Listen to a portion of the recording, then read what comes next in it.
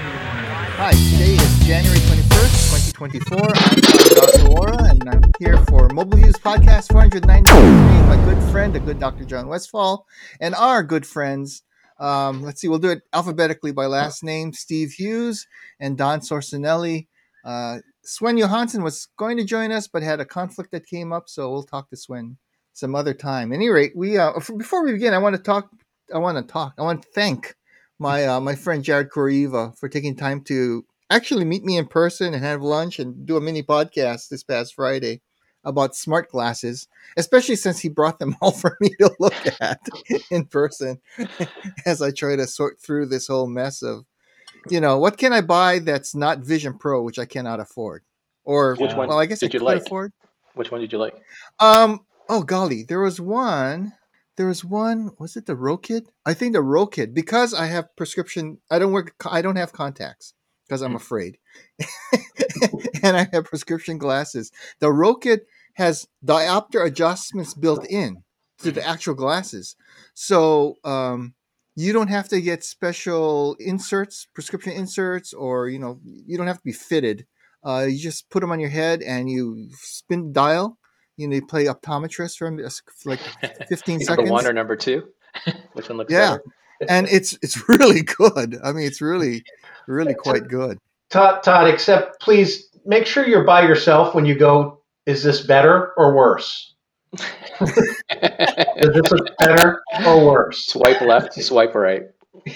Well, the great thing is because it is a continuous adjustment. It's not A/B. You just kind of roll the dials until oh yeah, that's just right. Everything's sharp. The old Viewmaster.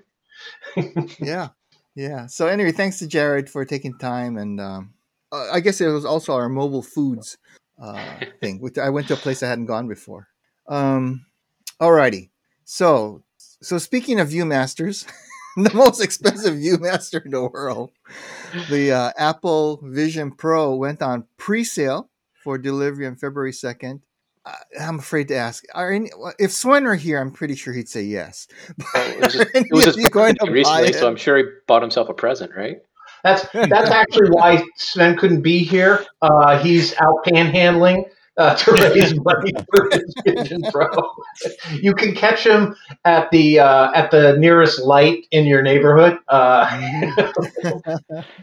it is. It's really tempting. I don't know. Looking at the video that Apple put out, of course, we have to wait until we actually get real world stuff from the Apple skeptics on the planet, because they've been so careful with who they allow to see these things. But if it can do what they try them. Yeah, if it can do what it says it can do, I think it can actually bring VR AR into what all of us wanted when VR AR came out. I'm cautious, but not at the price we all wanted. Yeah.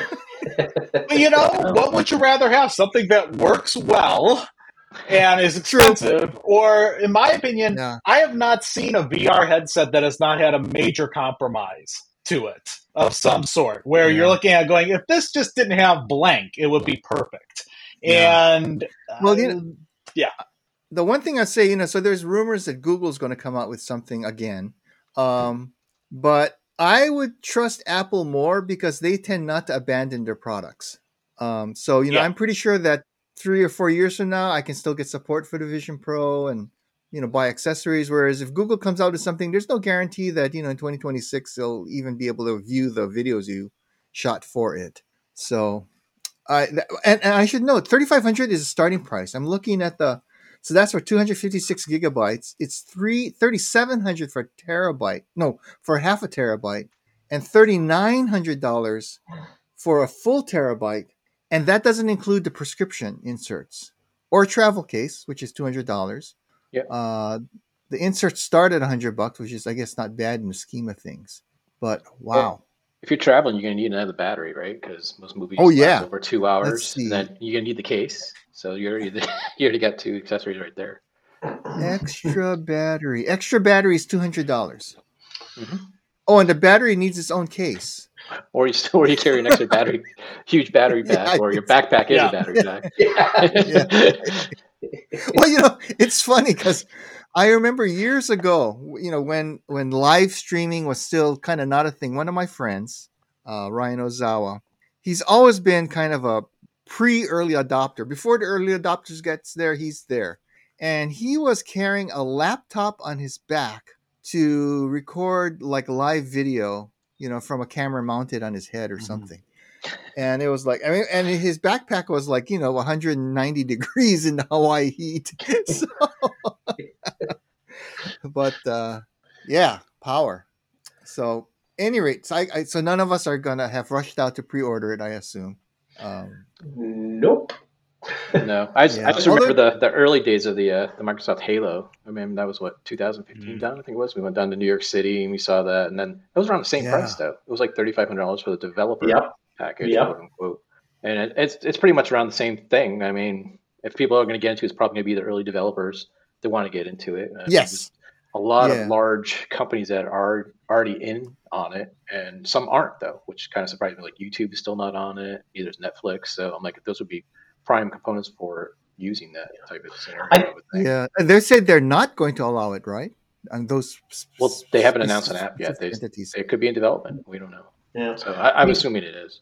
It's funny that you bring up the Halo too, because when you look back, Microsoft looked at the applications of the technology more from a business and more specifically certain verticals. Whereas here we flipped and gone to at least from all the promotional, the principal focus is more on the personal side of things. Yes, you can use obviously, certain applications for it, but I could see a business buying into, especially if I'm in like manufacturing or something like that, I could see them looking at $3,500 as a drop in the bucket for what it could provide for benefits. Where on the consumer side, it's a little bit tougher to justify $3,500 to $4,000 for. It's basically the cost of an old used car. But yet at this point, the way that VR AR has been marketed to consumers has been almost exclusively gaming. And VR AR gaming is not that good. No. And so it's almost like, because I remember years ago, I was searching for good video glasses or something like, this is 2017. These should exist. You know, the ability to wear, glasses that give me, a giant screen. And they just don't, or they exist in very niche areas where you're not sure if the company's going to be around in a year. Yeah. So, the last point is taken. But if you go look at the mini podcast 43 I did with Jared this past Friday, the companies he's dealt with have been around for a couple of years, some more than a couple of years. The glasses don't look any larger than, say, the glasses that Steve and Don are wearing right now. A little bit thicker on the side for the battery, basically. But unless you're looking closely or you're very critical of people's appearances, you would not know that. In fact, he had audio glasses on. I didn't realize he was wearing smart glasses until he mentioned it to me. I said, "Oh, interesting." Yeah, because I think he got a audio alarm on his glasses, and I could just kind of hear like a teeny sound, but he could hear it fine. The problem that I ran into was that there were these companies, if you bought their products and you've looked into them, you've done research, then you feel comfortable. Yeah. But a lot of these guys, at least when I was looking a few years ago, it looked like their website was straight out of 1997 and it hadn't been updated since. And you weren't quite sure, is this a legitimate thing or am I going to get it and be very disappointed? Right. And instead of paying, $50 for a fly-by-night thing on Amazon from a no-name factory in China, I paid $300 for a no-name thing from a factory in China that doesn't work. So, you're right when you talk about Apple's one that I suspect might still be around in a few years. Yeah, and if you break it down by components too, I think it falls kind of like within it. You think about you getting an M2 chip that's in there too. Mm-hmm. So you're basically getting a laptop. You're getting two screens, which is kind of basically like two iPhones. So you add those up. I mean, you get close to that, right? And then you have that portability factor, and then and a screen on the outside too, so people can see your face when you're zoning out. That might be more scary than anything else about it. Well, I'd like to see a podcast of just people wearing those with their eyes. That'd be like a great video podcast or YouTube channel. Having people just talking with those on. It's kind of like New Blue Man Group. That would be something. Hilarious. If I remember right, you can't turn off the pass-through. So if you don't want people seeing your eyes glazed over and indifferent, colors. I think you can get rid of that. You know. John sees enough of that during the day. Yeah. On what's his name? Marcus Brownlee's YouTube channel. Say, hey, we want to see your videocast team. All wearing Vision Pro for a podcast with the eyes on. But yeah, so I did find like an $80 glasses that can allow you to see spatial video shot on an iPhone 15 Pro. So I'm thinking about spending my hard-earned retirement money on that. I think I can afford $100. So I might. John said, do that. Will it be around to support it in a few weeks? That's the problem. Well, the Google stuff I bought the cardboard glasses thing, and I bought the other thing they had. I forgot, and they just dropped support, so I can't even watch the photos or videos I shot with. I was showing my wife the Vision Pro video that Apple put out this last week, and we talked about the price. And I said, the only reason I feel justified is that I passed on 10 years of crap. There were 10 years of products that I looked at and went, nope, I don't think that one's going to be around in a few years. And sure enough, it wasn't around in a few years. And so, John, you know that's called, right? That's called tech trauma. That's called tech trauma. Yeah. If I were to pull the trigger, I would feel justified because I have saved up both my money and heartache. Well, it's unfair because we all have to acknowledge the fact that we've been around long enough to where we got burned enough times earlier in our youth to now we can turn around and say, I'm very skeptical of this. Yeah, we cheat. Don? We know better. You are looking at somebody who still has a Microsoft Surface RT stored away. But can you use it? No. I mean, I would give it away to e-waste, except someday I may have like an anger management issue and I may want to bash something, so I'm going to keep it for that. You open up your own Smash museum? Don't anybody bring up the SPOTWATCH. Please. Todd will get very upset about I might weep. if we bring that up. I might weep. I still have I still have those watches. Yeah. Those are great, Mm-hmm. I thought they were great for the time. If you were within the range of an FM station that transmitted the data. Which my home is not. So I had to drive to town to get an update. Data updates. I'll be back in 20. Vision Pro would have been a brainer for me if it had been $1,000 cheaper and I had an Apple store within 2 hours. But, maybe I would have gone for it. But having to drive 2 hours. Because you have to get fitted, right? You can't just order it. Yeah. Yep. So. Yeah, it's not just. You pre-order it and you pick it up for your fitting, your appointment. Well, and it makes perfect sense. Apple does not want bad PR from idiots that can't set up their devices. Yep. So they will make sure you have set it up properly before you leave the store and can go out in the wild and badmouth it. Well, as I said, Jared and I had a really good discussion. Actually, follow-up. This is the second time we've had a talk about smart glasses. And I have the links to the ones that he showed me. And he's the kind of guy that does he's like us, right? Or maybe even worse than us. He studies the heck out of things before he drops $1 on it. And so he's. I thought you were going to say I thought you were going to say he goes out and gets all this cutting edge stuff and then shakes his head and goes, "Why?" When you said he's just like us. By the way, he's one of those people. He had a 32-inch or some large format display that he gave away because he uses his smart glasses exclusively for work now. Yeah. Wow. For 100-inch virtual screen. And that's one of the worst case scenarios for this too. I mean, you think about it too. If you want a large display, how much does an Apple display cost? I mean, here you go, John. There's your justification to replace that 27-inch you have. That's just trust me. If the 27 inches that I have, both of them die in the next year, Vision Pro will look much more attractive to me. Yeah. Even the Rokit and stuff, you might want to take a look at. I was super impressed by these things. It's the only thing is if you're in bright sunlight, maybe not so much. But we were outdoors, by the way, when we were fussing with this stuff, and we were not in bright. The sunlight was bright, but we were under a shade, eating lunch and stuff, and it was still pretty compelling, I thought. All right, so nobody's getting the Vision Pro. One of Jared's friends is. So I told him I'd like to get his thoughts on actually owning one after he gets it. All right, moving on to something else I'm not going to pay for.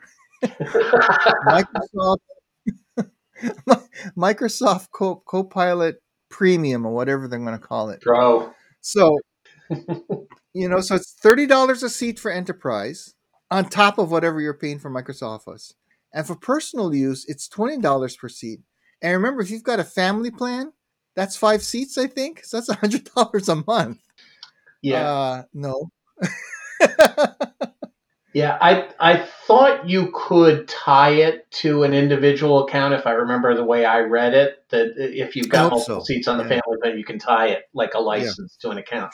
But it's still, and I before we started recording, I used a phrase, and I'll use it again. It's called pricing yourself into a corner. And part of the problem, and this has happened time and time again, and it's not just Microsoft, but it's companies, and Google's in the same position, and there are others, where you cater to 2 distinct audiences, an enterprise audience and a consumer audience, and you're heavily invested in both. And the time comes where you want to make an offering to both sides of the fence, and what do you do, so that you don't alienate one side or the other too much. You mentioned the cost per license for enterprise. Yeah. If they did this for $5 a month, I don't think the enterprise side of the group would be too pleased by how cheap you could get it for personal use, unless you turned around and really restricted what the Pro gives you in comparison to the enterprise side. So it's, $20 a month, it just doesn't make it that enticing for me as a consumer to do. Right. But I guess I could kind of understand, as bad as it is and as awkward as it is how the heck do you price something that's a similar offering to your enterprise and your consumer side? If anything, I would have been more inclined to expect them to offer it for less on the consumer side. I mean, the enterprise side.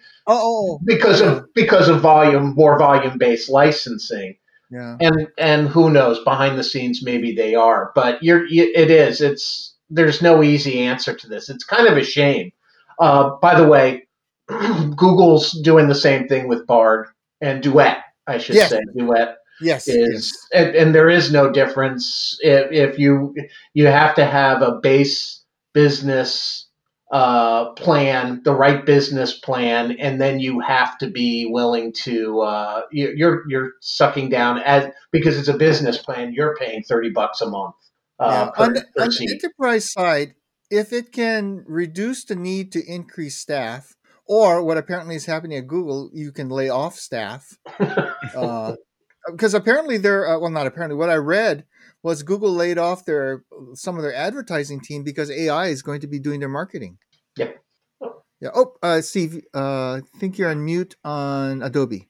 I can see him talking, but I don't hear him. Where I should note to people who's wondering, Adobe Podcast Studio does not have video, so we're using Microsoft Teams for video only, and we're all on mute, and we're using Adobe Podcast Studio to record. So anyway. Yeah, I was saying Google uses Duet and Gemini, right, to market their AI. So which is confusing to people. I think it's like Microsoft throwing 6 different product names out, all the different descriptions, trying to. It's like, why cloud it? Just have one simple thing. Yeah. Mm-hmm. It's like rebranding. I just spoke with somebody the other day who said they still haven't gotten used to the rebranding of Azure AD and services, and I'm like, I don't ask.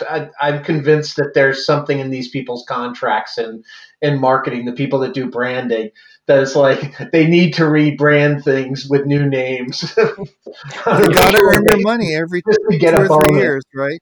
Yeah. You have to make sure you get that inside of Intune as well, too, right? Oh God! You pay for the correct licensing for that. Yeah. Well, no, and it's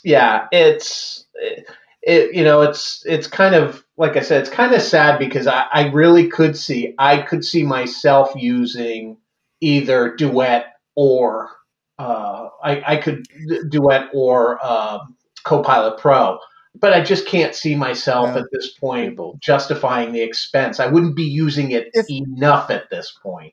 If I were still working, if I were pre-retired, if I were in still pre-retirement mode, I would consider getting a license for myself. If nothing else, to speed up maybe using Excel or PowerPoint or something like that, something that could use some expertise. Like, the wizards are nice for PowerPoint, but maybe say, hey, can you do something that's not hideous looking? Or in Excel, can you write a Python script for me to do, X, Y, and Z? I could see myself doing that, but as a retiree, consumer only kind of person, it's like, nah. I got other things I can use $20 for. And in all fairness, I also have to say that both, as somebody who can speak from both the Microsoft M365 licensing of a domain personally, and the Google Workspace domain, you do get a lot for those, even with the most basic of the business. I can speak to, I just this week, using Power Automate and Forms and Teams and SharePoint, I've been able to do something for a local nonprofit that I'm now a member of, helping out, and I'm doing it off of a seat for at $7 a month. So I while we give grief to these guys for what they charge for some of these add-ons for licensing, they do give an awful lot. Well, the basics for small business. I managed 5 teams before I retired, and one of the teams I managed handled our 12,000 plus Microsoft Office license, or I guess it's called a Microsoft 365 license. And I think we got that's hard. I'm glad I didn't have to personally manage that, but I just had to sign, yes, I will pay for this. But we did get a lot of value, especially during the pandemic. I think people got a lot of value out of the collaborative features, and it was during the pandemic that I was finally able to convince the folks we need to get off our legacy phones and add on. I think it was $15 a month or thereabouts, $15 a month add-on, which I fought for. Not something that I had to convince myself of, to switch to Microsoft Teams calling, and we replaced our phone system. Yeah. Oh, and the opposite of that is how many people over license and then don't use what they have. I can't tell you the number of folks that have E5 licensing, but they're doing nothing with conditional access for security. They're doing nothing for, it's just. And the reason we had to pay that extra money was because we did not have E5. We were on E3. Yep. I couldn't justify the E5. The jump from E3 to E5 is like millions of dollars. Yeah. No, I've worked with organizations that had E5 licensing. And I mean, between the number of parallel technologies they had in place that they could have easily have just used what they already had licensed, or they just, bottom line, were complaining about something. And it's like, guys, you've got the licensing for it. What are you doing here? I would listen to people that were complaining about rolling out devices to, laptops, Windows laptops to remote workers. And I'm like, okay, guys, you got the licensing between Azure and M365 licensing to do autopilot. Do you realize that? And we can configure this and have an out-of-box experience for you. And they'd be like, no, we don't. Yes, you do. Well, that's the problem with all this licensing. It's so complicated that, like you said, your team, Todd, when you would deal with Microsoft 365 licensing, my running joke used to be, you're either going to figure it out or you're going to accidentally discover how to create a cold fusion reaction. Yeah. And I should know the reason. You might say that, well, you're paying $15 a month, why don't you just go to E5? And the answer is because state government tends to work as fiefdoms. Yeah. Not everybody was willing to move to, from legacy to. And so this allowed us to stay on E3, and then the departments that wanted to move could move. And those who wanted to, rub two sticks together to start fire could continue to do so. Yeah, no, I get it. Like I said, it's never been easy. I mean, as far back as I can remember, the lament of everybody that had to deal with licensing from Microsoft, and then eventually it became other platforms, and other companies. Yeah. The licensing people, it's a dark art. it's figure it all out. Yeah, I felt, I'm so glad we had a fella that worked in our group that was like a, not just a technical wizard, but also a license. And you don't find people who are both often, but he was both highly, highly, highly technical. He managed the team that maintained all this stuff. And he also understood all the licensing, which to me was amazing and valuable. Actually, the other thing, there's some add-ons that make a lot of sense, like Teams calling, or at least to me. Yeah. The AI stuff also makes sense to me, but I think it's a hard sell for a lot of people. Like, are you going to replace me?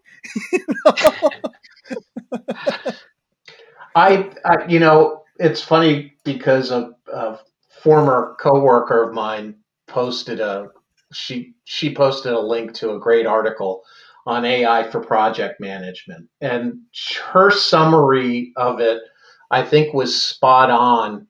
In that, I like every other technology, and gosh, guys, I guess we don't know anything about this, Don says sarcastically. Right now, everybody's making it sound like the end all and be all, much like AR, VR. But AI is this thing that today I think it is incredibly useful in certain scenarios. And in her case, it was to facilitate and help her in certain tasks around project management. Yeah. But, the old crawl, walk, and run, people are making it sound like we're ready to do a 4-minute mile with AI. And I think in so many ways, in some ways we might be getting to the walk phase, but in a lot of ways we're still crawling. And there's this number one, there's a whole panic. And number two, I feel like there's a whole bunch of let's use it to replace people when it's not really there to replace people yet. It's not, go ahead, try that, and then see where you're at 6 months from now. But it's going to be really from interesting. Assisting you in what you do, I think there are so many useful use cases for it. As a person augmentation, I think it's to augment whatever, and beyond just a more sophisticated Google search, or Bing search. I mean, you need to know how to do it properly, and the old saying, give it context, then tell you what you're looking for. Really. Yeah. By the way, the other thing related to this is that Microsoft released Copilot, a dedicated Copilot app. I guess it's just probably a web wrapper, but a dedicated Copilot app for Android a couple of weeks ago. And apparently, I haven't looked, but apparently they're going to release or have released an iOS Copilot app. So I don't think I've installed that. I'll look at it after the podcast. Yeah, as a matter of fact, I found both Copilot and Bard very useful, or Duet, or whatever it's called. Well, it's Bard in the UI under. Once again, now here we go again with branding and marketing. But how many they have now? Well, we are talking about Google, who had 3 different chat systems at the same time at one point, I think. So, well, technically, I think they still do. It's funny how things never come out of beta. And then they say, well, we're killing it, but then it never really dies either. You talk about the ultimate zombie.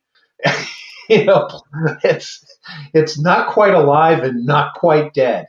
And there's a whole nother level of confusion. When you said chat moving into meat, and chat, the at morphing into meet and all that fun stuff. But like I said, I think I've been, when I get asked by people who are new to the whole AI thing, and they kind of want to know, well, what does this mean to me? What is, and I tell them, think about what you do, and think about how what AI can do to make what you're doing easier.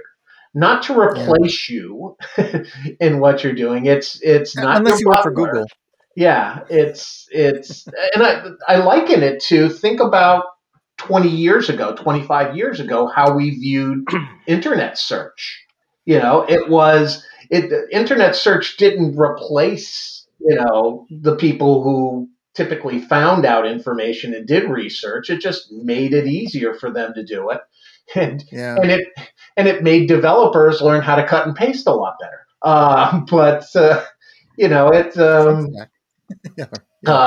Stack Overflow is what I think of.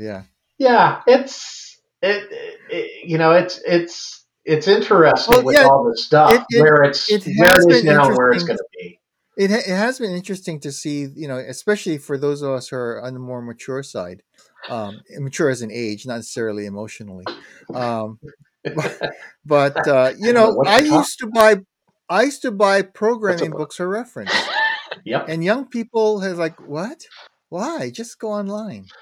I remember when somebody first told me that. This is like 20 or 15 years ago. I was like, why would I buy a book?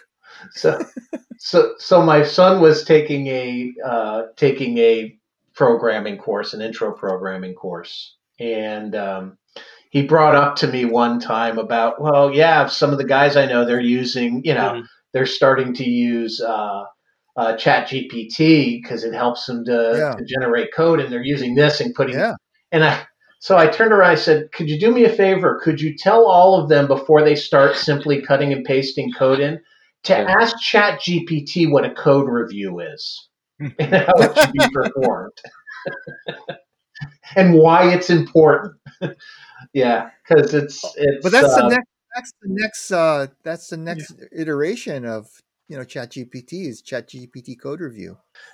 Or really, I think because I know John's been doing some of this. You are the code review. Chat GPT or Copilot is the junior programmer, and you are the senior programmer. Yep. Yeah. I've done the same thing. I have at times, just because it can generate code faster than I can type. I've asked it to do something, but then I walk through that code, to make sure that it's not, killing me. It's also very useful. Again, and I think sometimes people, the most important thing is, simple searches don't provide any context as to what you're trying to do, or what tool you're using and what the issue is before you start to get into the detail. I found it's really, that's where these tools are really useful, is by starting out by saying, here's what I am trying to accomplish using this.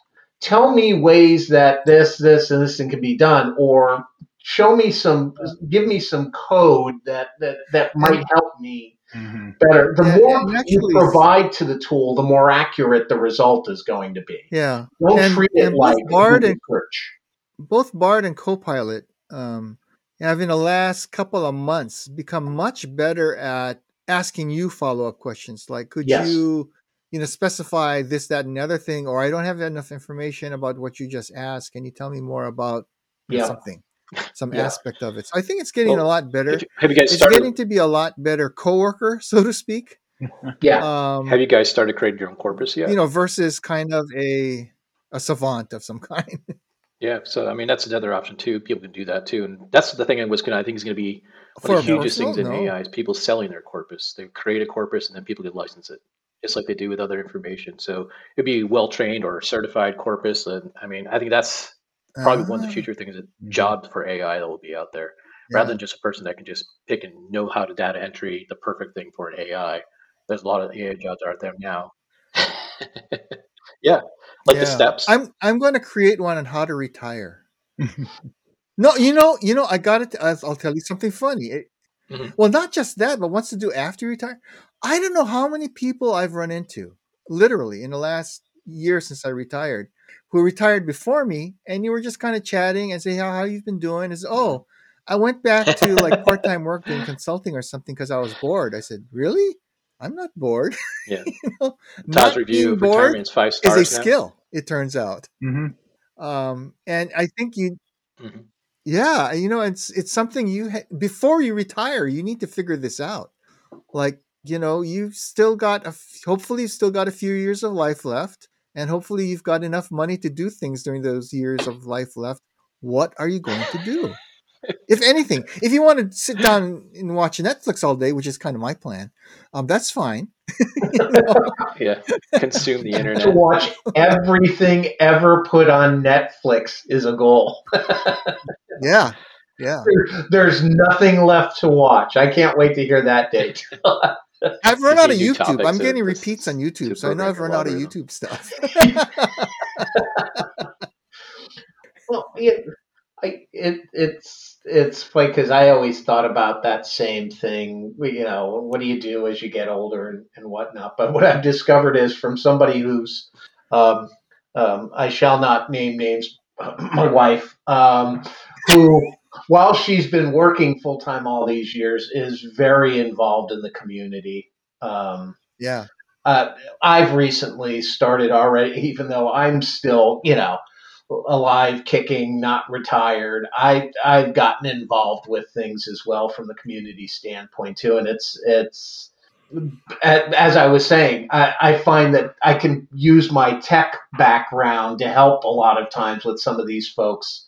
A lot of the organizations that you'll look at, especially the ones that aren't the big established community organizations, the ones that aren't the Lions or the Kiwanis Club. These smaller local ones don't know how to leverage the technology for anything.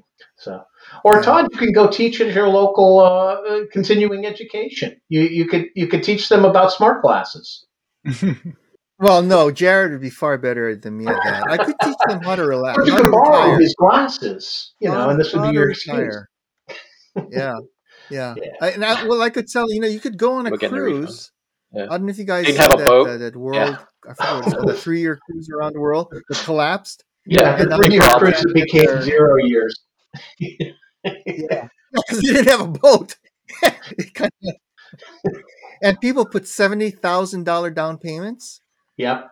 Which they cannot get refunds on now. So it's like, yikes. Yow. Yeah. But at any rate, how to retire. It turns out this is not a lighthearted thing. You need to, before your last day of work, you should know, what am I going to do the next day?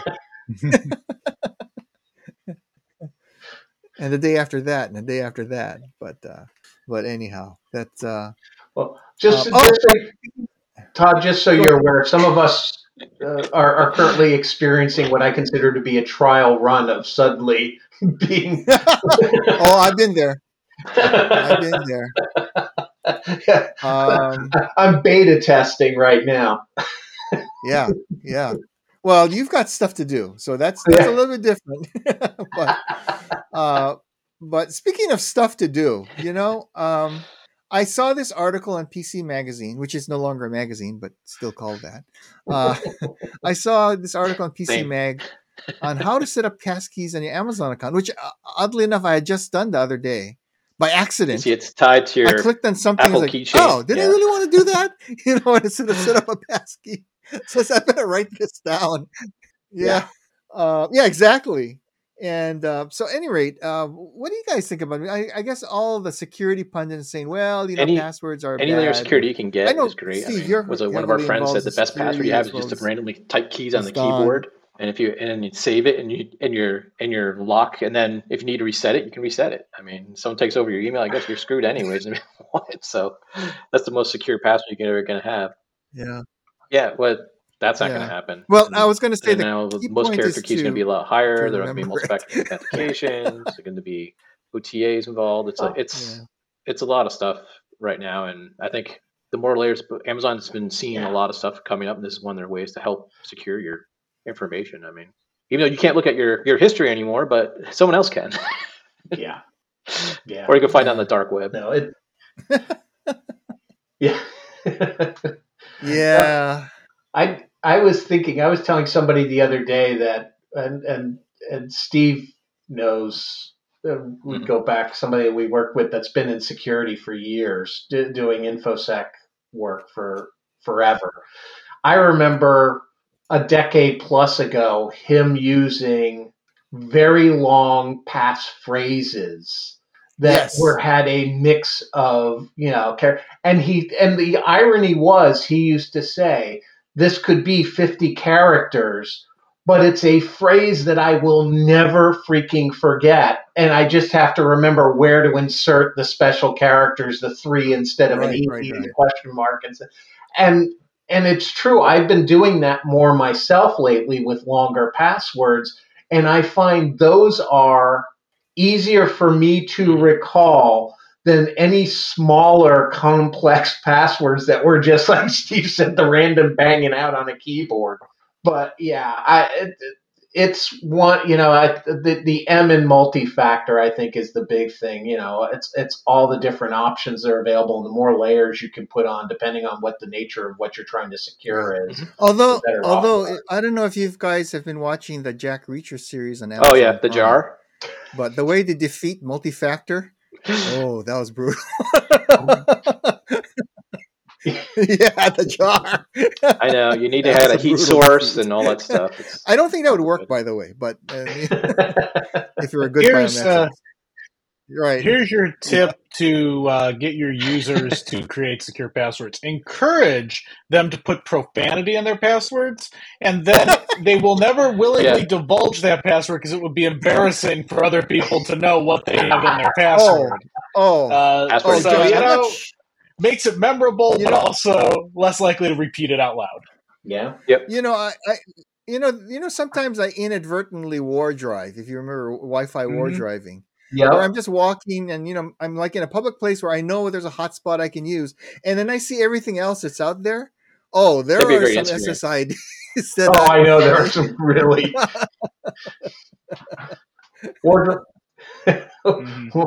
War driving, or its corollary, war checking in, which we've all done in the past.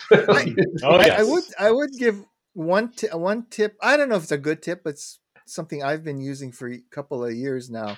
Is in passphrases. Now with Google, with Samsung's new phone, from they can multiple actually languages that, in right? a single passphrase. Yeah. But it'd be wrong. Yeah. If you have multiple languages. That's the way you get your password hint. You take the password, you put it into a translator, you have it translated to another language, and that's your hint. Or Navajo doesn't have a written language, right? Or if you want to get really funky, do it in Klingon. But and as you know, Klingon does have a written language. It's really funky looking. That's crazy. And also, Microsoft Bing Translator does Klingon to other languages. If you will. I used to sometimes send messages in Klingon to people when I was really annoyed at them. At work. Yeah. Yes. Oh yeah. All right, Stephen, I'm gonna guess you put this next link in. That sounds like a you. Oh, we lost audio from Stephen. Hang on. How's that? I think he's back. Are you back, Steve? Okay. Nope, not yet. Still on mute. Yeah, I think what it is, it's confusing. Yeah. I got one of those headsets too. At the same time. Does the mute on the? Yep. All right. Yeah. What it was, LG washing machines. It was a thing that went out on our Reddit channel, and someone said, "Hey, I got like 3 gig of traffic coming down off of my washing machine," and he's like, this is crazy. So he put it into Reddit, put his traffic logs on it, and everyone's trying to figure out what it is. We don't know if it's an issue with the router itself. I think he had an Asus router, or if it was actually taken over by a bot. So they're like, is this mining, or is this being used to send out nefarious information on the dark web? But that's what I highly recommend. If you guys have any IoT devices, put them on a secure VLAN and isolate them, from your main computing devices. Mm-hmm. No, they still haven't figured it out. Yeah, it's still pending. Did they figure out what the data actually was? That's Monday. A lot of washing machine cycles. Wow. Yeah, so everything touches the network. I saw like a headline, but I didn't read the article, so thanks for sharing that with us. Laundry machines, your dishwasher, all your light switches and IoT devices. Mm-hmm. Yeah. Mm-hmm. Yep. Yeah, and some legitimate things are very chatty too. So for people who do support for these things, not just IoT stuff, but like regular IT stuff without the O. For regular IT stuff, we had a large database that during the pandemic just was dragging its behind. And when we looked, and this was like ancient software, right? And when we looked at it, it was so chatty that every transaction was doing like, I think, well, not every, every, CRC checking, every request was sending off several hundred transactions instead of just bundling. Yeah, that's where QoS comes in, right? No, actual SQL. Using QoS and limiting. Yeah, like again and again and again. Yeah. And so it was just overwhelming, stuff he was talking to. But anyhow, yeah. Again, going back to Don's point, code review. Yeah. Well, it was, now that you mentioned it, how many things did we discover? I mean, back again, when I was a boy, when we had, when we were talking about GPRS for, your data speeds, you wrote very efficient code. You did synchronization, in very tight scopes, and we become kind of spoiled by how big the pipe is these days. But the pandemic reminded many people, between having to go through VPN and that being overwhelmed, and even without VPN, you were discovering accessing certain corporate data, like you said, some of these applications, developers just got used to presuming that the world is running, on fiber at high rates of speed, and suddenly you start to see these bottlenecks appear when what used to be two remote users suddenly became 200 or 2,000 remote. The hack with Avanti, exactly, that happened like a few days ago. It's like, that's kind of scary. Go ahead, Steve. Oh yeah. Yeah, Faraday cage. And that's why I'm going to go find a nice cave and hide in it. It is. I mean, one layer of protection, and we'll talk about it in an IT context and not go down other paths, but one layer of protection is often not enough.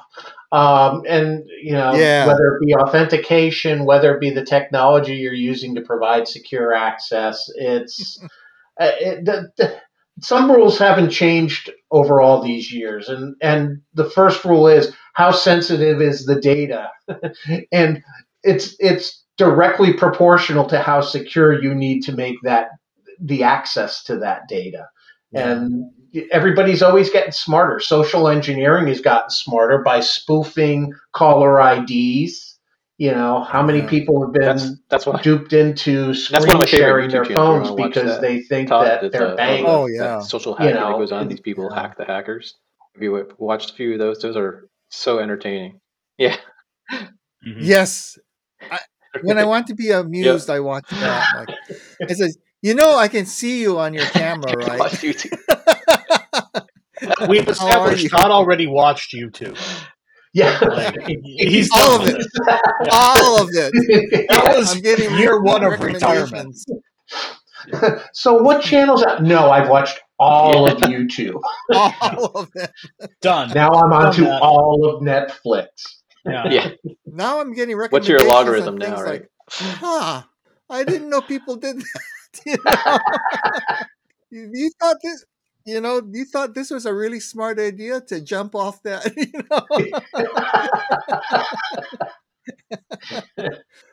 It is shocking. If you have enough time, which I do now, to just kind of have YouTube running as you do other things, and it's like, they did that.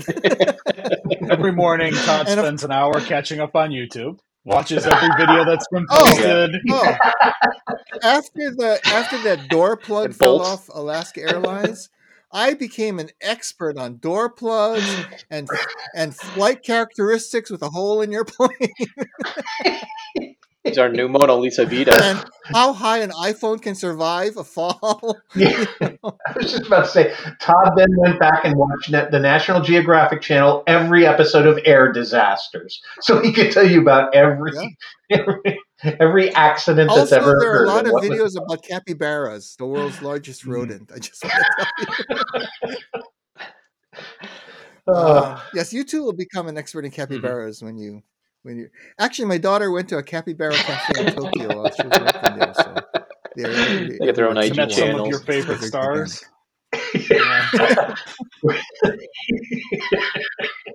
Oh, and lately I've been watching every review of something Steve actually recommended to me, the DJI Mic 2.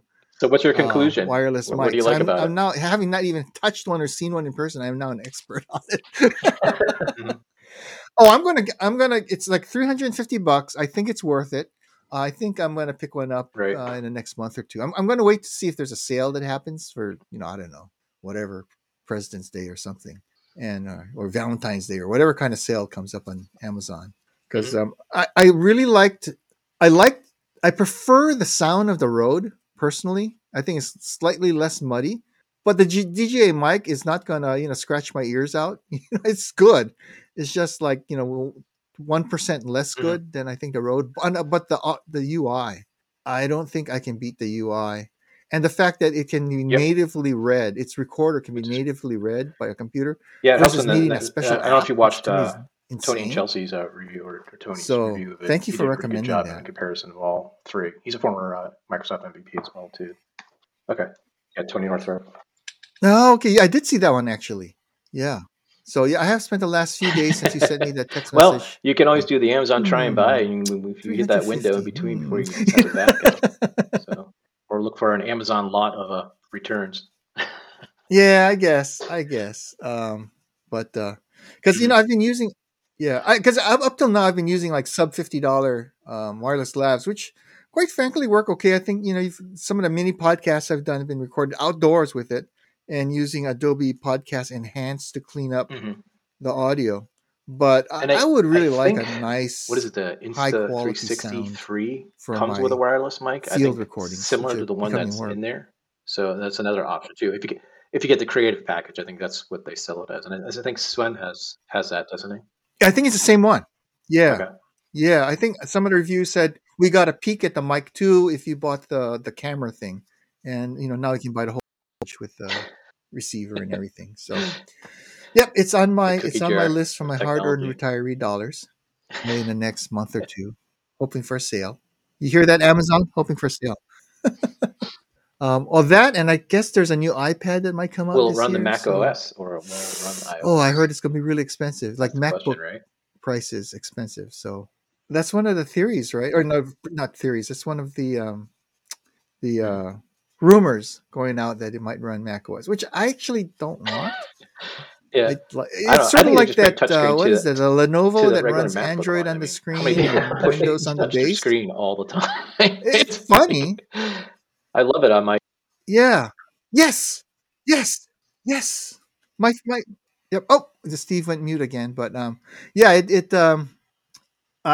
Yes. Yep. My non-touch screen does have fingerprints. Sad to say, not as much as I used to, but it does. I'm also waiting to see if there's a Pixel tablet too, because I am surprisingly happy with the Pixel tablet that I bought last summer. The whole thing, I kind of poo-pooed the notion about the dock always keeping it charged. Like, it's really handy. Especially since we've had 3 blackouts here, I knew my Pixel tablet was fully charged when our multi-hour that was one of the blackouts biggest things at CES, wasn't it? Like all the refrigerators and freezers that had battery backup. Non-developed nation. Did you see all those? It was like a huge amount. I was looking at you when I saw those. I was like, oh my God. It's a great thing to have. Yeah. Yeah. I had to throw out some food because we had a 9-hour outage and. What is it called? The foodsafety.org or whatever. Or foodsafety.gov, I think, said 4 hours in the fridge with no power costs. Yeah, exactly. Certain things. This time of year, it's not a problem. I just take it all and throw it in the yard. Take it outside. I remember seeing that. it look like tombstones in one of my neighbors' yards. Anything I get freezer burn out there after.